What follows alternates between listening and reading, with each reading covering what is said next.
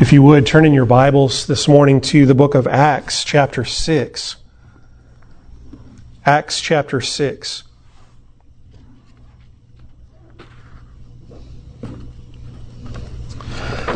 At the very beginning of the book of Acts, in Acts chapter 1 and verse 8, it gives us really the overriding theme of the whole book.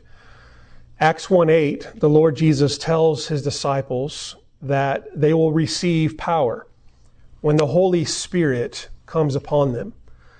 And then Jesus commissioned them and said that when you receive this gift, this power, this enablement of the Holy Spirit, then you will be my witnesses. You will witness for me in Jerusalem, in Judea, in Samaria, and to the uttermost parts of the world.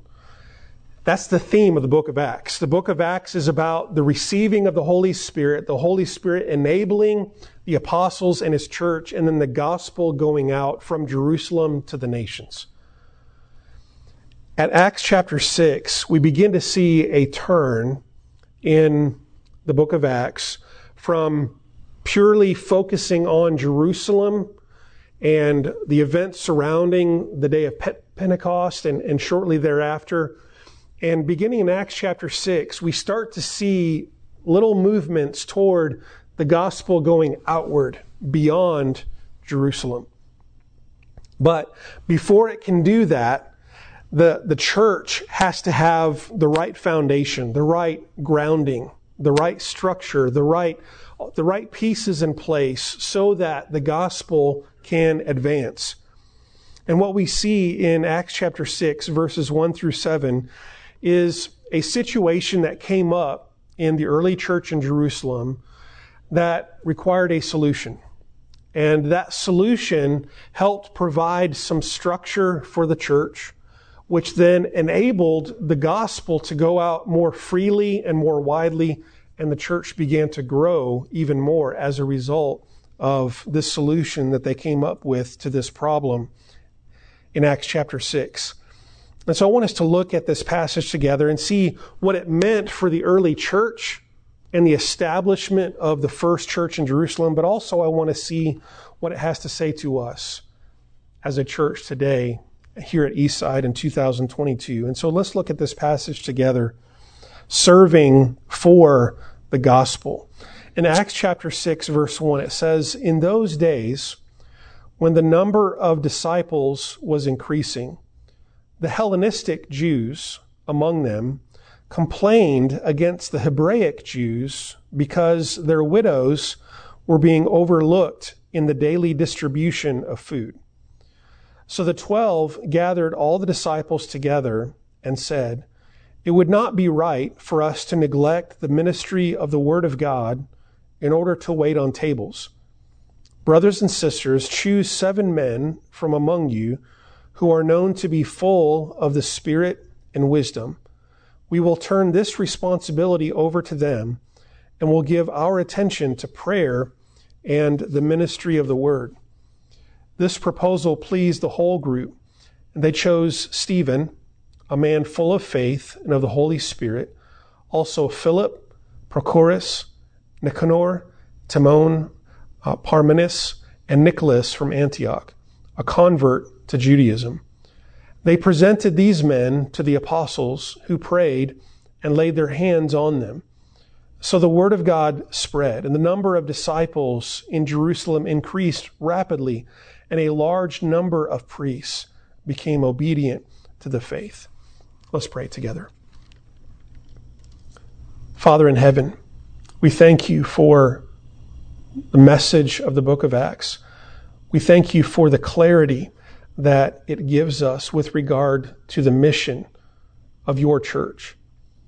We thank you for this story that we have an opportunity to look at this morning that teaches us about the way that the early church handled its problems, the way that it came up with solutions, and how those solutions and the structure that they came up with served to advance the mission that you had entrusted the church with. Lord, help us to learn what you have for us today from this passage. May your Spirit speak to us through this word. We pray in Jesus' name. Amen.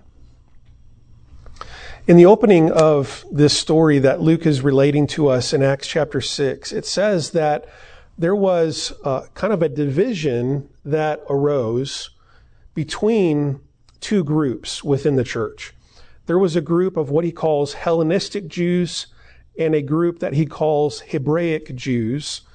And there seems to have come up a division between this group because some of their widows were not being taken care of equally. And so this caused some issues, some problems to arise within the church. And I want us to just stop and focus for a moment on who these people were, who these two groups were, because I think it's important to understand why this was so important at this moment in the church, and what it communicated then about the gospel to the world around them.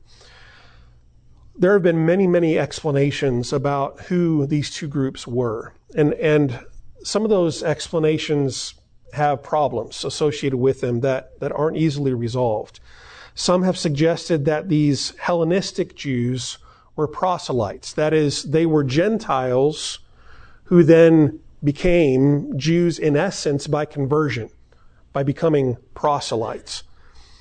Well, the problem with that is that normally proselytes were not specifically called Jews. And also, if these were proselytes, we would think that Luke would tell us that because later in the passage, he does specifically tell us that one of the 7 men that they chose for this ministry of service was a proselyte and became a member of Judaism through conversion. And so the idea that these were originally Gentiles or Greeks who then became a part of Judaism through conversion, probably not likely. Some have also suggested that these were Jews from the diaspora. That is, Jews who didn't originally live in Jerusalem, but who had come from far and wide. And that has more to lend itself to, I think, a better solution to who this group was. But I think we have to get even deeper than that.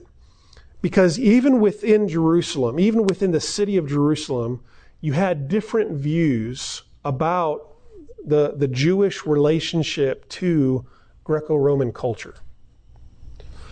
And so you had groups within the Jewish faith, within the Jewish people, who were more opposed to any of the aspects of Greco-Roman culture. And so they would be what you might call more Hebraic traditionalists, and rejecting most, if not all, of the Greek and Roman culture. But then you had other Jews who were more open to that. In fact, there was a party of Jews within Jerusalem called the Hellenists that were more open to some of the aspects of Greco-Roman culture. Now, when I say that, I'm not implying in any way that they were open to the idolatry or the paganism of Greco-Roman culture, but just in other social things, other cultural things, they may have been more open to some of those Hellenistic ideas and practices. And so even within Jerusalem itself, apart from Christianity, there was a division about these ideas.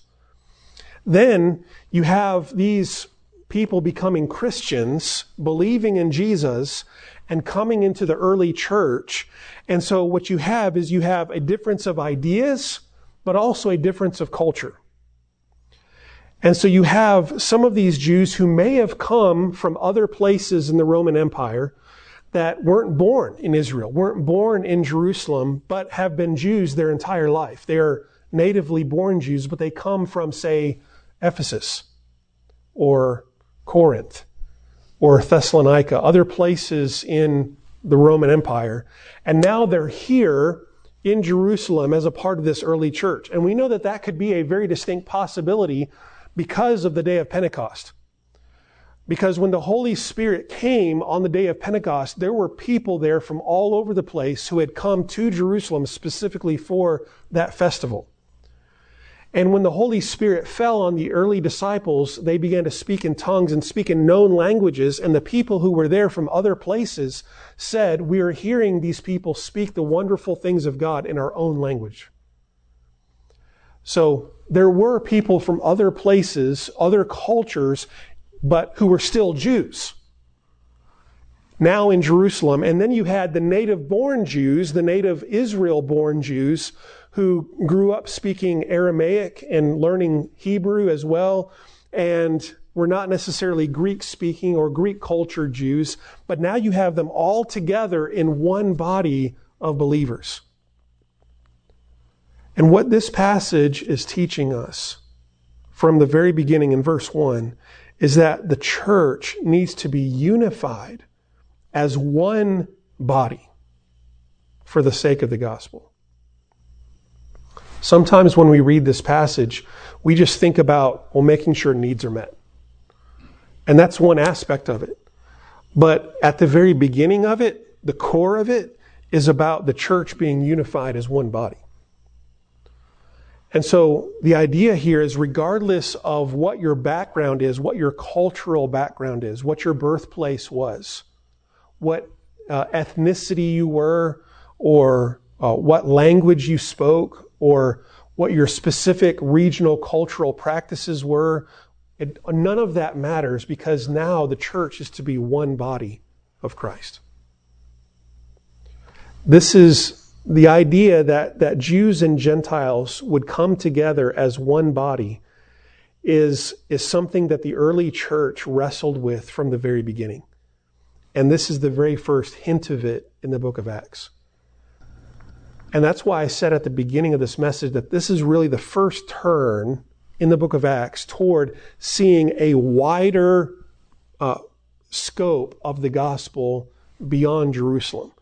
Because even though this is happening in Jerusalem with the early Jerusalem church, it involves people from other areas who have come to Jerusalem. And now they're wrestling with, how do we become one body in Christ?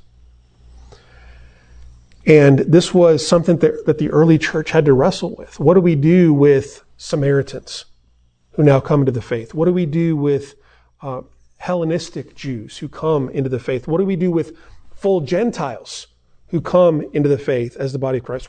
How do we become one body with all these different groups of people? And the early church, its focus was to become one, to become unified. And they worked through these issues and they came up with solutions so that the church could be one body in Christ.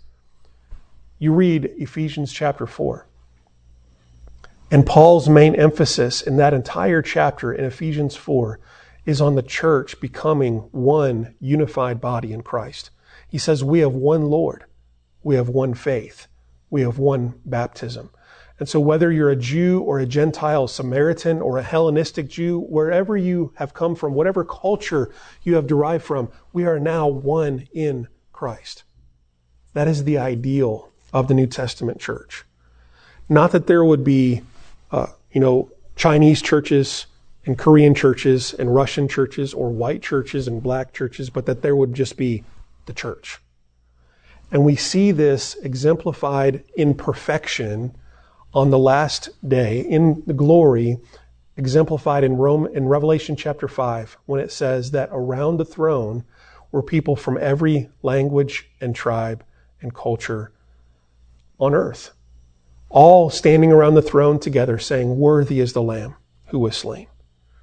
That is the ideal of the New Testament church. And from the very beginning, the apostles and the early leaders of the church were seeking to do just that, to integrate people from different backgrounds and cultures into one body of Christ for the sake of the gospel. Because here's the thing, the gospel is not for one people group. The gospel is not for one culture. The gospel is not for one race. I remember having a conversation, this was probably 15, 18 years ago, when I was pastoring a church in Tuscaloosa, and we had become involved with a international outreach through the University of Alabama, and so we were kind of paired up with people, some young men from China, and I remember having a conversation with them, and in the conversation it came about that I let them know that I was a Christian. And their first response to that was, yes, that's popular here in America. That's an American thing. And my response to that immediately was, Christianity is not an American thing. There are Christians in China.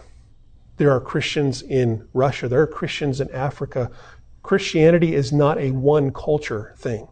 Christianity is not about being from one culture or one race or one nation. The gospel message is for the world. That's the mission that Jesus gave to his disciples. And so the early church is seeking to become that. It needs to be one unified body for the sake of the gospel. The other thing that we see in this passage is that the church needs helpers. The church needs servants to take care of needs that may arise within the body. And the thing that brought this about was there was a difference in the distribution of daily food for the widows of these two different groups. And so the church needed to make sure that the needs were being met. Now, just think about the situation of these widows in the first century. Not like today at all. They didn't have Social Security. They didn't have Medicare. They didn't have retirement or pension plans. To be a widow in ancient society was a very vulnerable, financially precarious position to be in. You depended on family. And if you didn't have family, then Jews would go to the temple and seek help. But here the church is taking on that role for the sake of those widows that don't have family help, family support. And so they're making sure that their needs are met. But the problem is, and this is a good problem to have, is that the church was growing. The church was growing, the church was increasing, and so the need became more than the apostles could handle. It was taking away from their other responsibilities of preaching the word. And so they said, we need a solution to this problem. And the solution was to appoint servants, helpers, to take care of needs within the body. And most interpreters, most theologians look to this passage as the origination of the New Testament church deacon. Because the word deacon, or Greek word diakonos, literally means a servant. A servant, a helper, someone who gives help, assistance, someone who serves others. And that was the original role here for these 7 men that were chosen and appointed, is they served others. They made sure that the needs of the widows in the early church were met. Now, here's the thing. That's not the only role that servants or deacons can have, is just making sure that physical, financial needs are met. Traditionally in church history, that has been one of the purposes of deacons, is for benevolence ministry, to make sure that needs within the body of Christ are met. But I think this is just one example of the kinds of things that servants can do within the church. Anything that requires time and effort and labor and skill, any of that could fall under the auspices of the servants of the church. So there needs to be some structure, some help, some people appointed for specific tasks that need to be taken care of within the body of Christ. And this passage says that those servants need to be people of faith and godly character. The servants that are chosen to take care of the needs within the church need to be people of faith and godly character. Verse 3 says, "Choose 7 men from among you who are known to be full of the Spirit and wisdom, and we will turn this responsibility over to them." And so specifically, the idea here is these are going to be servants taking care of specific realms of responsibility and duty within the church, but they're also going to be examples to the flock. And so as examples to the flock, they need to have a certain measure of Christian maturity and Christian character. We read in 1 Timothy 3, where Paul spells out for Timothy the qualifications for pastors and for deacons, for servants. And he lists several things there about who deacons should be, and they all revolve around the idea of godly character. They need to be people who are patient, who are kind, who are faithful, honest. These are people who are the ones who should be appointed to this role. And so there needs to be a certain level of Christian maturity so that they can be examples to the flock and so that they can be entrusted with this responsibility, knowing that they can take care of it in a godly and Christian way. What's the purpose of appointing these servants? The purpose of it is so that the Word of God can go out more fully and more broadly. The church needs these servants so the pastors and teachers of the church can be more fully devoted to the preaching of the Word and prayer. That's what this passage says. It says, the 12 gathered together in verse 2. They gathered the disciples and said, it would not be right for us to neglect the ministry of the Word of God in order to wait on tables. In other words, the apostles, and then into the next generation of the church, the elders, the pastors of the church, their role was specifically the preaching of the Word and prayer, ministering the Word.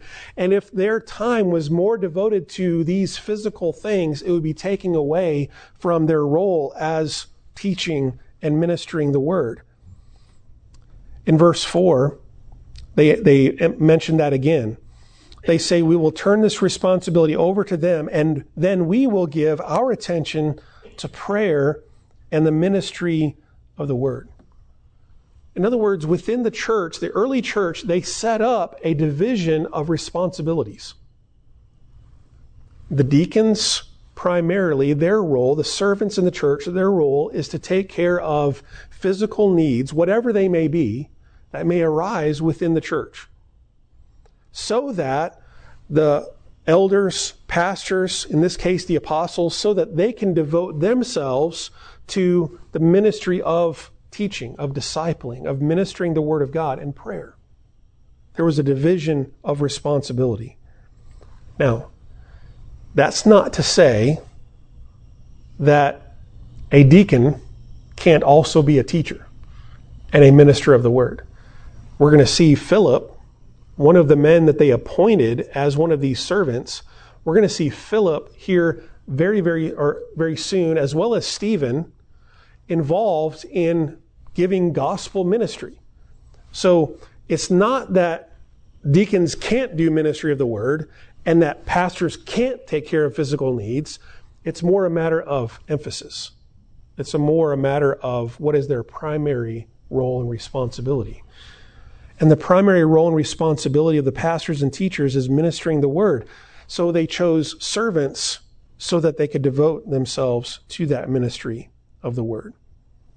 Now, I want you to see the result of this. Here's the result. Verse 5 says that the church agreed to this proposal, so here are the men that they chose. Stephen, a man full of faith in the Holy Spirit. Also Philip, Prochorus, Nicanor, Timon, Pharmenus, and Nicholas from Antioch, a convert to Judaism. Now, one of the commentaries generally point out that all of these names are Greek names. These are all Greek names. So, Joshua, Daniel, Simon, these are Hebrew names. But Stephen, Philip, Nicanor, these are Greek names.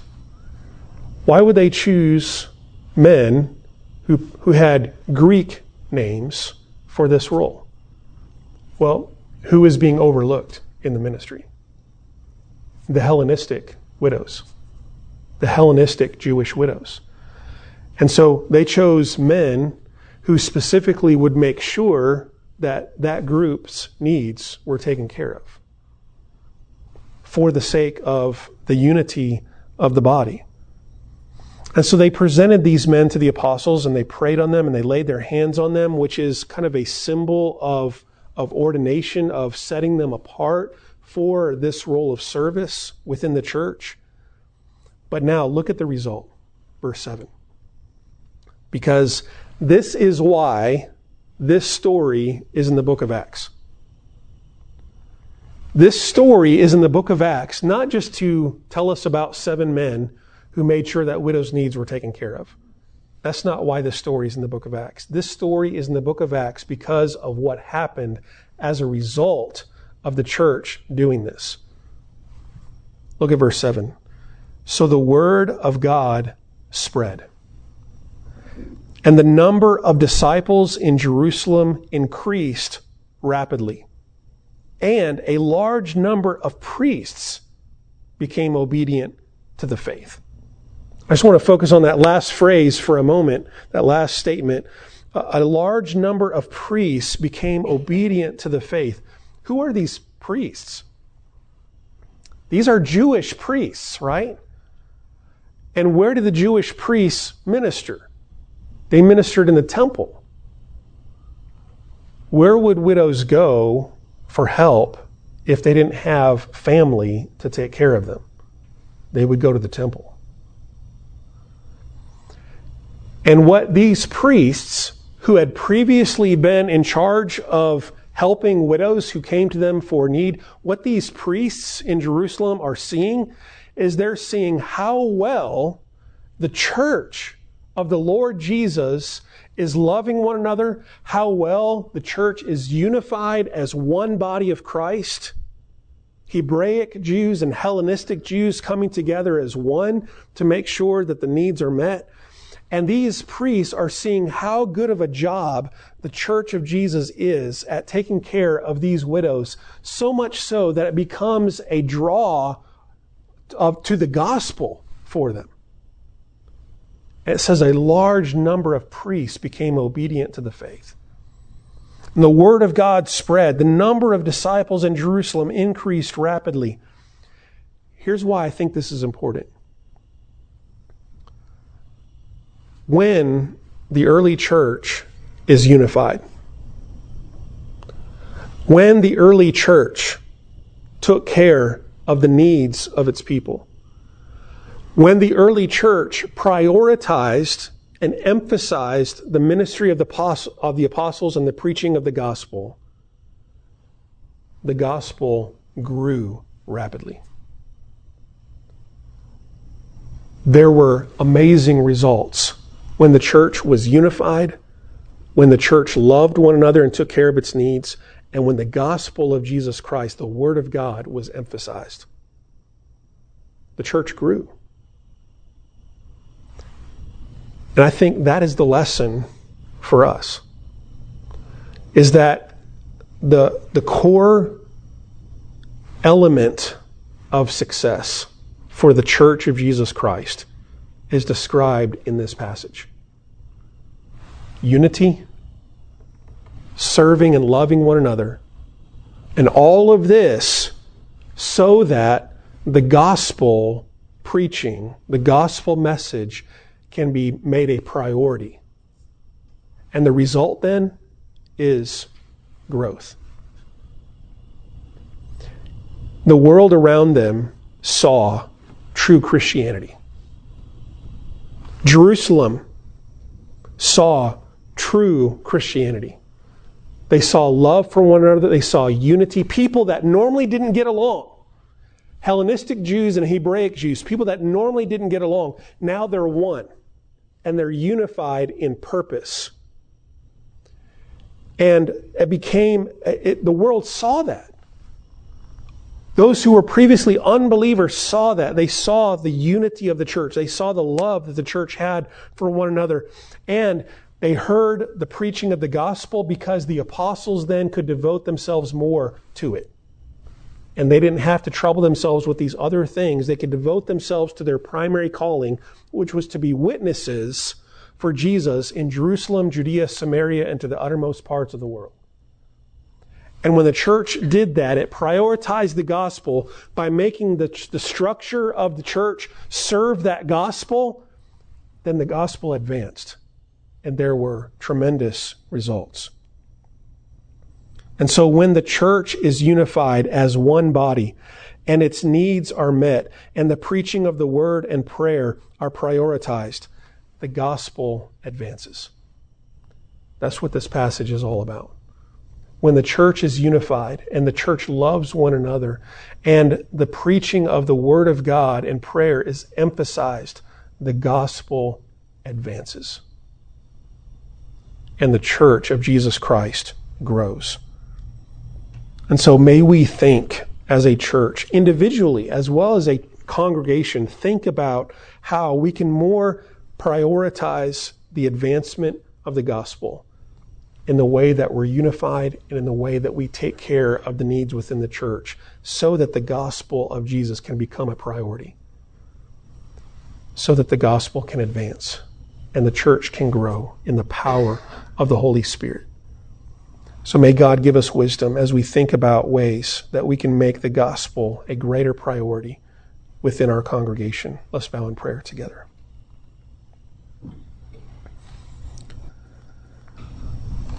Our Father, we thank you for all that you have done for us.